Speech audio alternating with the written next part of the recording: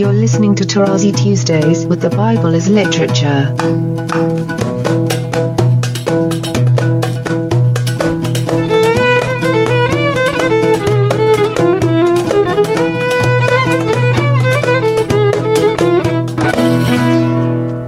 Hi, this is Father Mark Boulos, and you are listening to Tarazi Tuesdays with the Bible as Literature podcast. In today's program, Father Paul explains that in Scripture, the same item or reality can be either life-giving or disastrous according to the will of God. I am happy to introduce Father Paul on the Bible as Literature podcast, Tarazi Tuesdays. Now, those who were not obliterated were saved by Noah's gracious action of bringing them aboard the ark under God's command. And here again, all the translations just don't like to have the human beings similar to the animals and so on. Look how they handle. Take with you 7 pairs of all clean animals, the male and his mate, and a pair of the animals that are clean, the male and his mate, and 7 pairs of the birds of the air, also male and female, to keep their kind alive upon the face of the earth. Although the original is zera, and systematically it is translated as seed or progeny or descendants, but somehow the authors of the translations, which I attack frontally in the book, you will read that, don't like that. That suddenly here zera is translated as kind. And the original is reminding you it is the same thing. And notice how the original also uses the same verb yalad to speak about the procreation of the animals. Later I give examples on that from the book of Genesis. And here again, and you're going to hear this time and again in my book. Actually, I have a big chapter about the importance of the original. We have to hear it in the original. And not modern Hebrew with the because it was devised by Polish and German Jews. There is no in the Semitic languages. It's an R.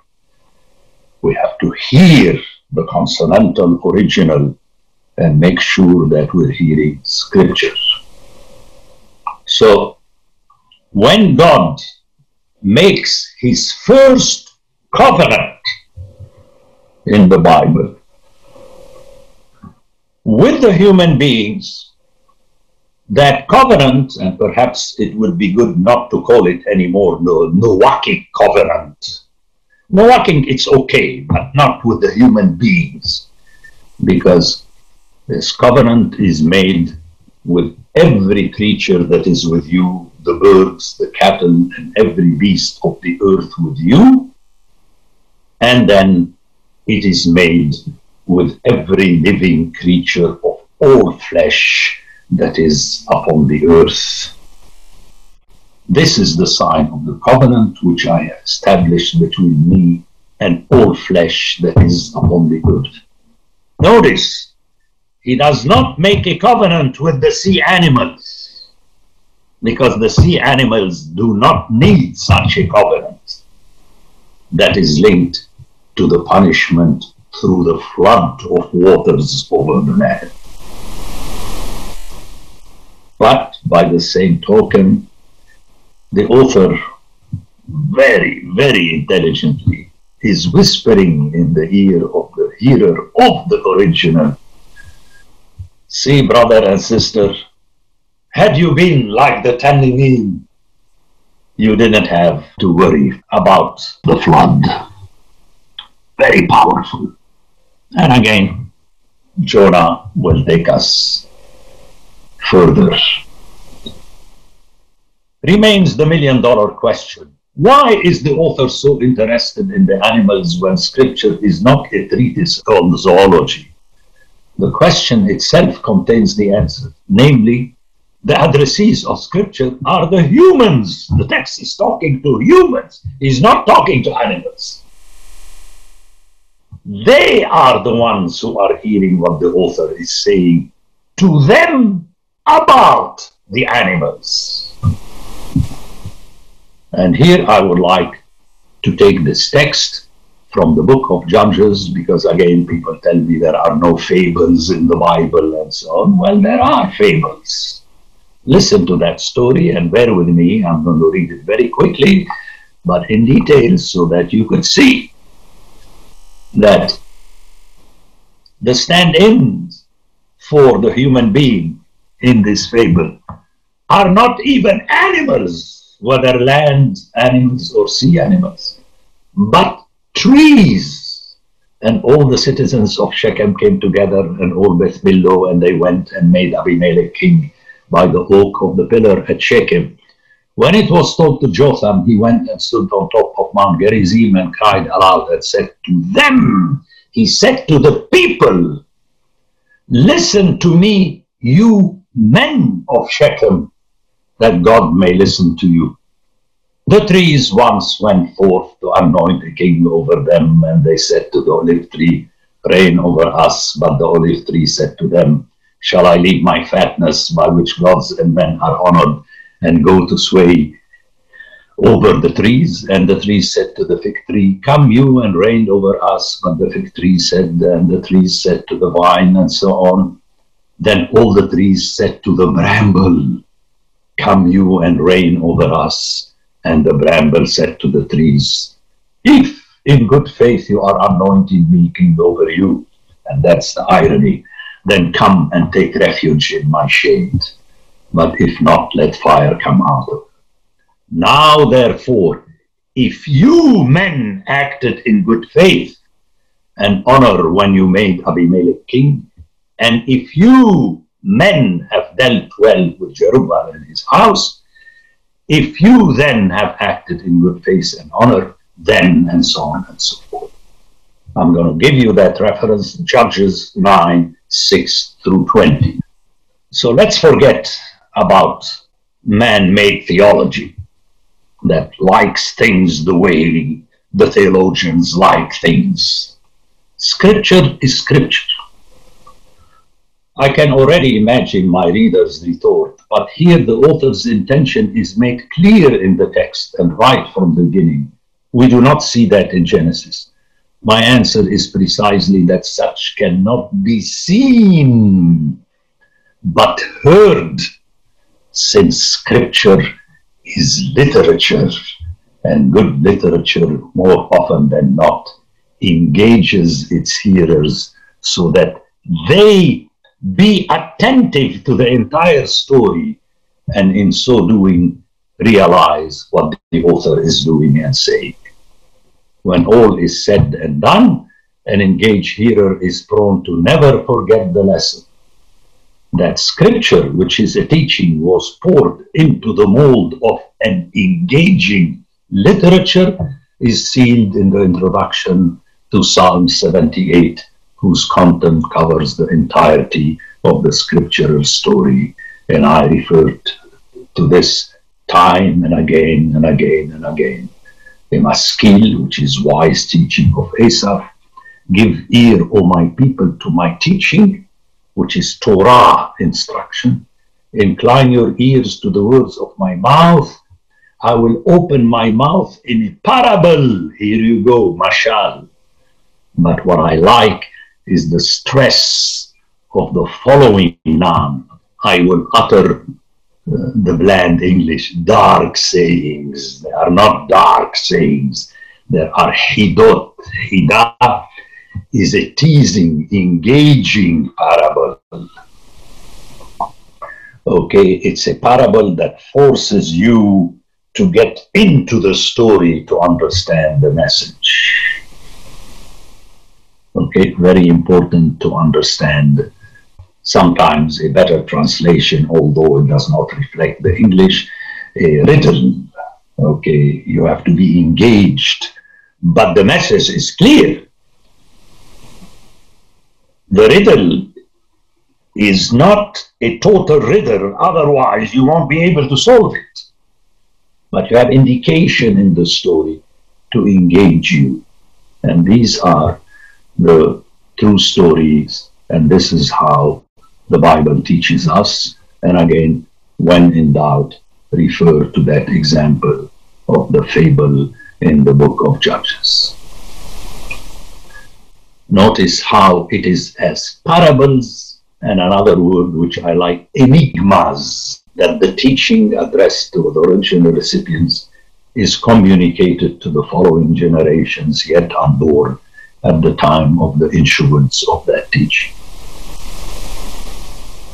So, it is interesting, according to me, that the author is pushing the matter to have the human beings behave like their consorts, the animals that are part of the deal of God as covenant with his creation. And not only land animals, because this is to some extent acceptable, but he pushes the issue to show us the importance of the sea animals. So why would the sea animals be an example for humans to follow? The answer is that God is proposing a way for the human beings to accept the lesson of Scripture. And one cannot enter into debating whether this happened or not, does not happen, the veracity of the story. You don't do that with the Iliad and the Odyssey. You hear the Iliad and the Odyssey by hearing what is written as it is written. So the real question is, what is the Scripture trying to tell us? And here, and I take a lengthy way in my book, the main point that I develop in the book is that there is a play in the text of the flood between the dry land as ḥarabah, which is translated as dry land by RSV, but it doesn't work that way. ḥarabah is from the same root as ḥorbah, which means rubble, a mound of rubble. And in the original, the dry land became a ḥarabah through too much water, which is a little bit tough to accept, because ḥorbah and ḥarabah reflects a total dryness, rubble, and it's pushing further the yabbašah, if you recall, that is translated as dry land. Yabbašah is the earth that is not covered by waters. And it is interesting, there is no good, bad, and positive and negative in the Bible.